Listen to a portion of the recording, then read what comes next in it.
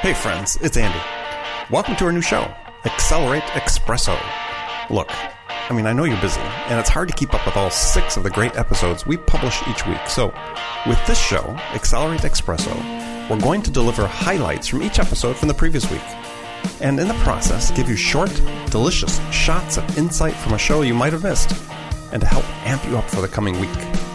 Now, before we jump into it, please remember to visit iTunes or Google Play or wherever you listen to subscribe to this podcast. And while you're there, leave a review, please, for Accelerate. We need your feedback to ensure that we keep delivering the high levels of value you expect. Okay, let's Espresso. First up on Espresso, from episode 470, is Doug Sandler. Doug is a blogger, host of his own podcast called Nice Guys on Business, and author of the very good book, Nice Guys Finish First. Now, you probably sense a theme here with Doug. Being nice is the path to getting ahead in life and business. So what's so nice about being nice? Let's find out.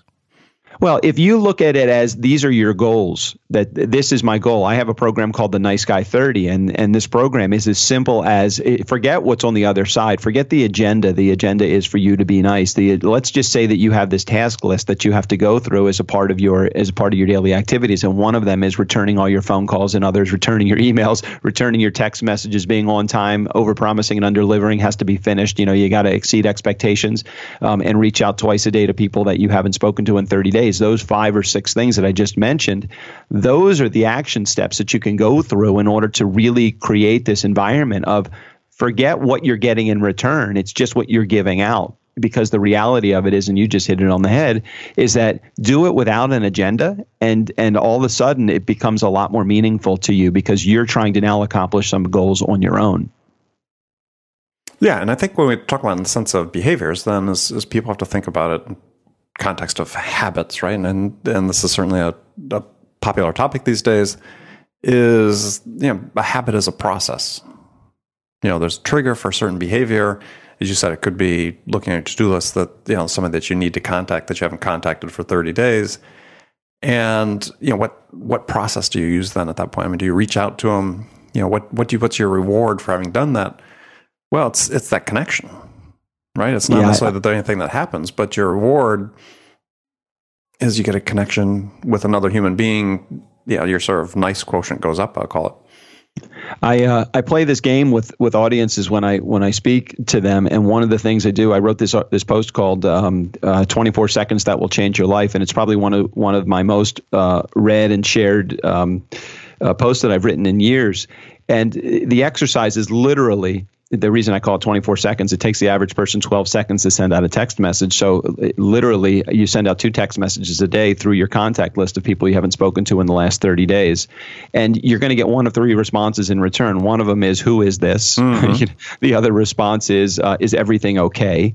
And the third response that you potentially could get back, and the one that we're really looking for, is, hey, thanks for reaching out. We need to get together. That's the gold. That's where it's all about. And you start to see the reaction of the cause and effect, the cause of sending out this email, or this text message, the effect of building a relationship. And you start to see there's a definite relationship between being nice, meaning sending out those messages every day, and the effect, which is starting to build that relationship even stronger than you already have. If you're getting responses from people like, who is this? That means you haven't contacted those. If you're getting responses like is everything okay? It means you're only reaching out to people in the event of an emergency in your life.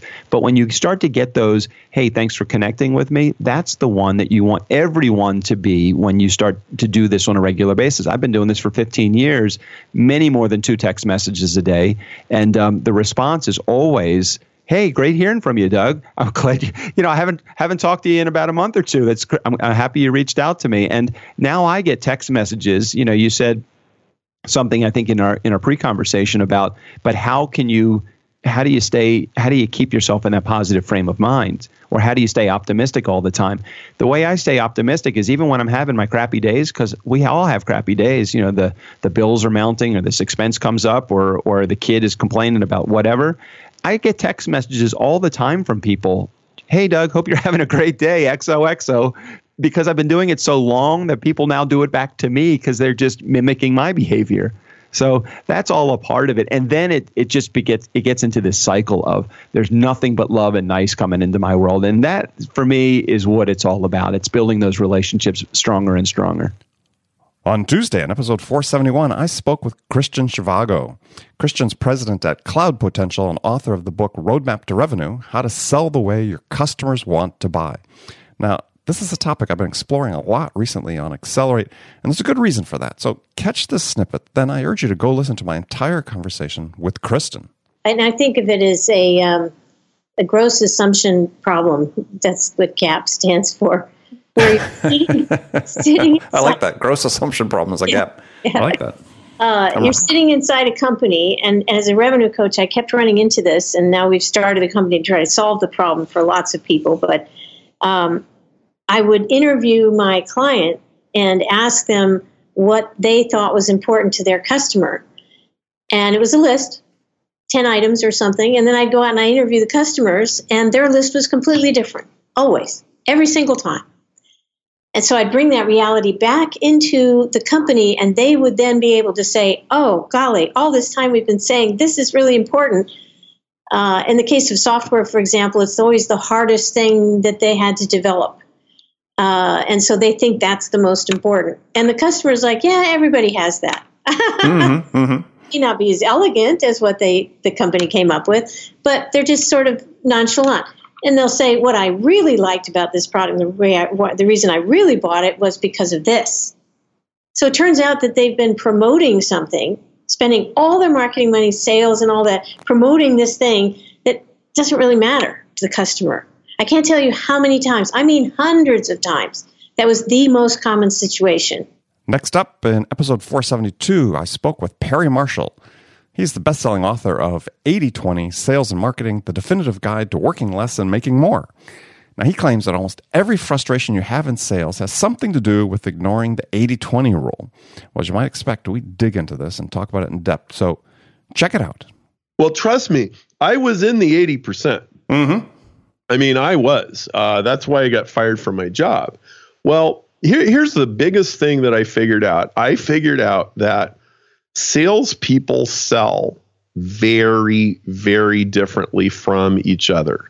You know, my boss at that first job, his name was Fred, and he was a really wonderful guy. I mean, I think the world of him. He sold totally different from me. He was what I like to call a hostage negotiator.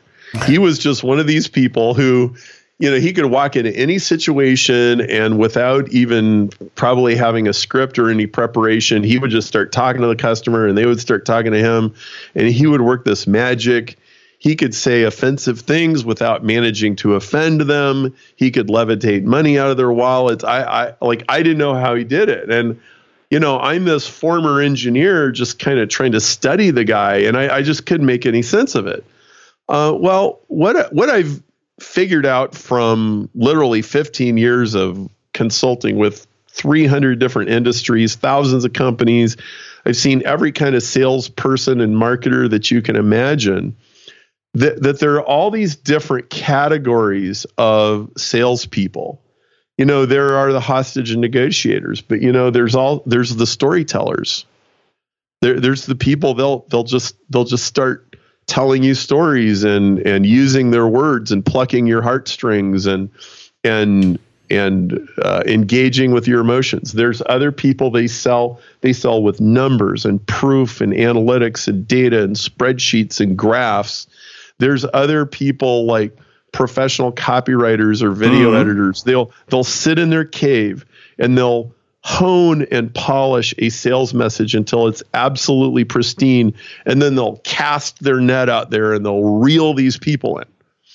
You realize how different that guy is from my friend Fred, the hostage negotiator? It's like a totally different animal. And so I said, you know what? We need like a Myers-Briggs test for how people sell.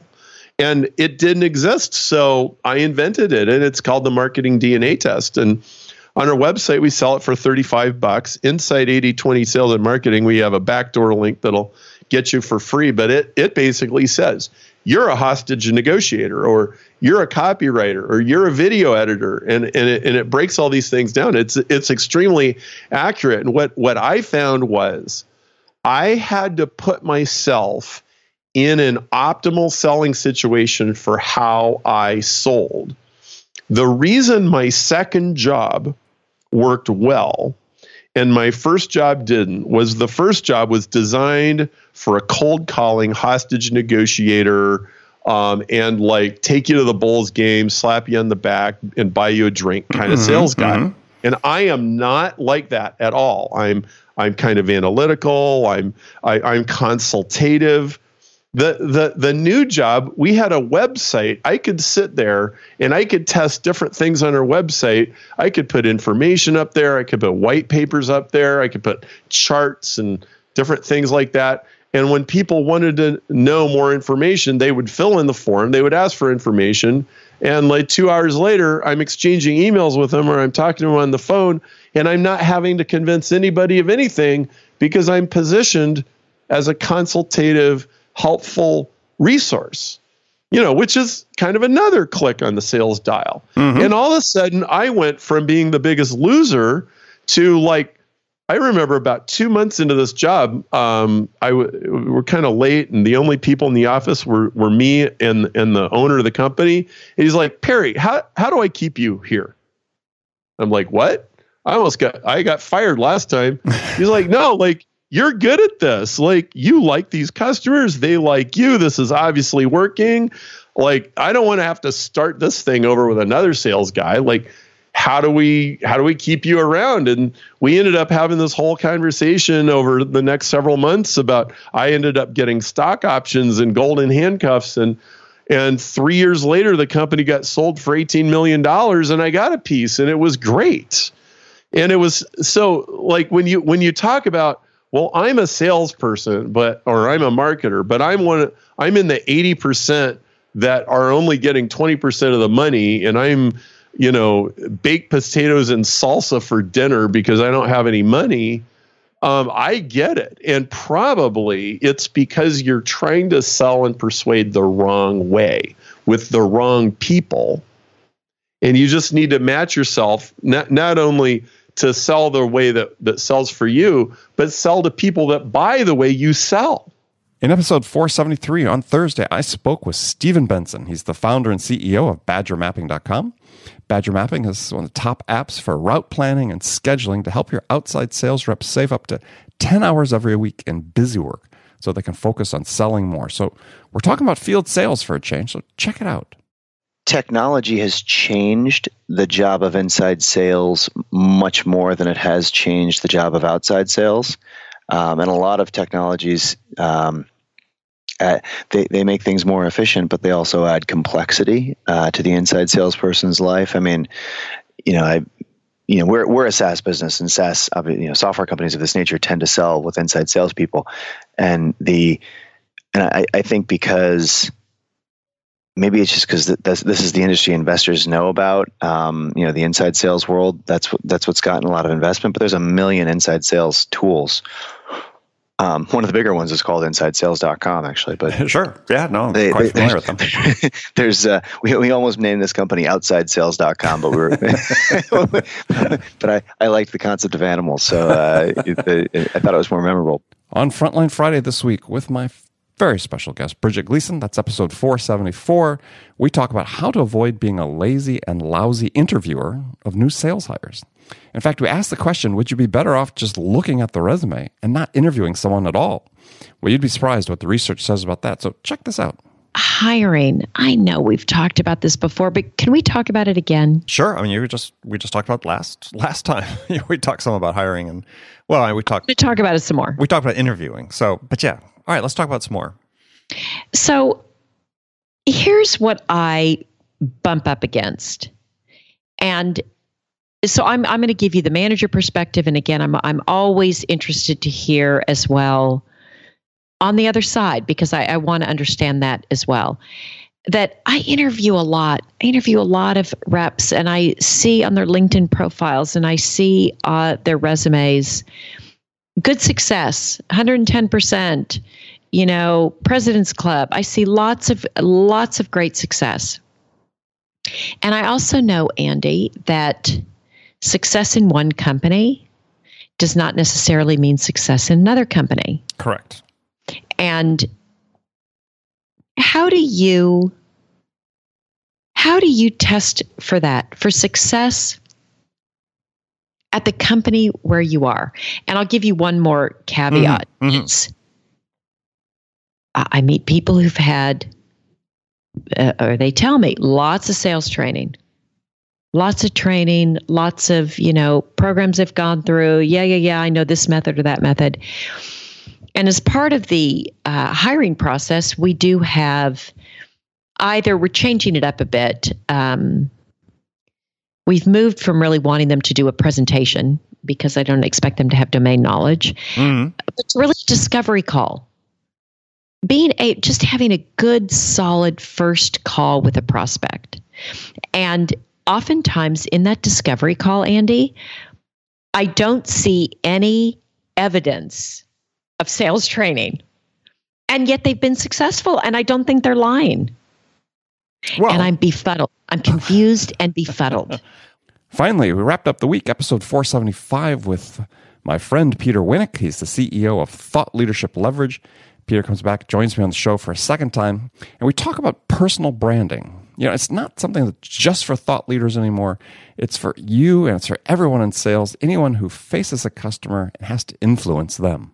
Yeah, so I think if you go back in your, I don't know, it would be history books, but 20 years when sort of the personal branding movement or wave came out, you're going back to the Fast Company and Tom Peters and a brand called You. And I think the concept there was stand out from the pack, right? Be a little bit different. Don't be a cog in the wheel. How do you get others to notice you? But primarily within the confines of a corporate environment, right? So look to your left at the cube and look to your right in your cube. How do you stand out a little bit? So some of the attributes of a personal brand might be you're reliable, or you're someone I could count on, or you've always got a fun story to tell, or whatever the case may be. And I'm not anti personal brand, nor do I think you are, but I think it's sort of table stakes today, and I don't think it's enough to differentiate, given that if you look at where we are now versus where we were 20 years ago, I used to anxiously await the monthly arrival of my big, thick, Fast Company magazine on my desk once a month. I don't know what I wait for once a month anymore. It's the bills from American Express, but right. It's now, it's immediate gratification. It's so to your point, influence, or I would probably use the term thought leadership is a way to enhance personal branding. So again, you could do all the personal branding you want, but what do you want your brand to be? And I always default towards thought leadership and say, what is it that you've got a perspective on that you can share with others that will benefit them in what they do personally or professionally? So that's it, friends. Another excellent week of Accelerate, the world's best sales podcast. Please take 30 seconds right now. Go to iTunes, subscribe, leave a review. I personally want to know what I can do to make this an even more valuable resource for you. For our regular listeners, I'll see you bright and early Monday morning. For everyone else, we'll see you again back here next week. Until then, I'm your host, Andy Paul. Good selling, everyone.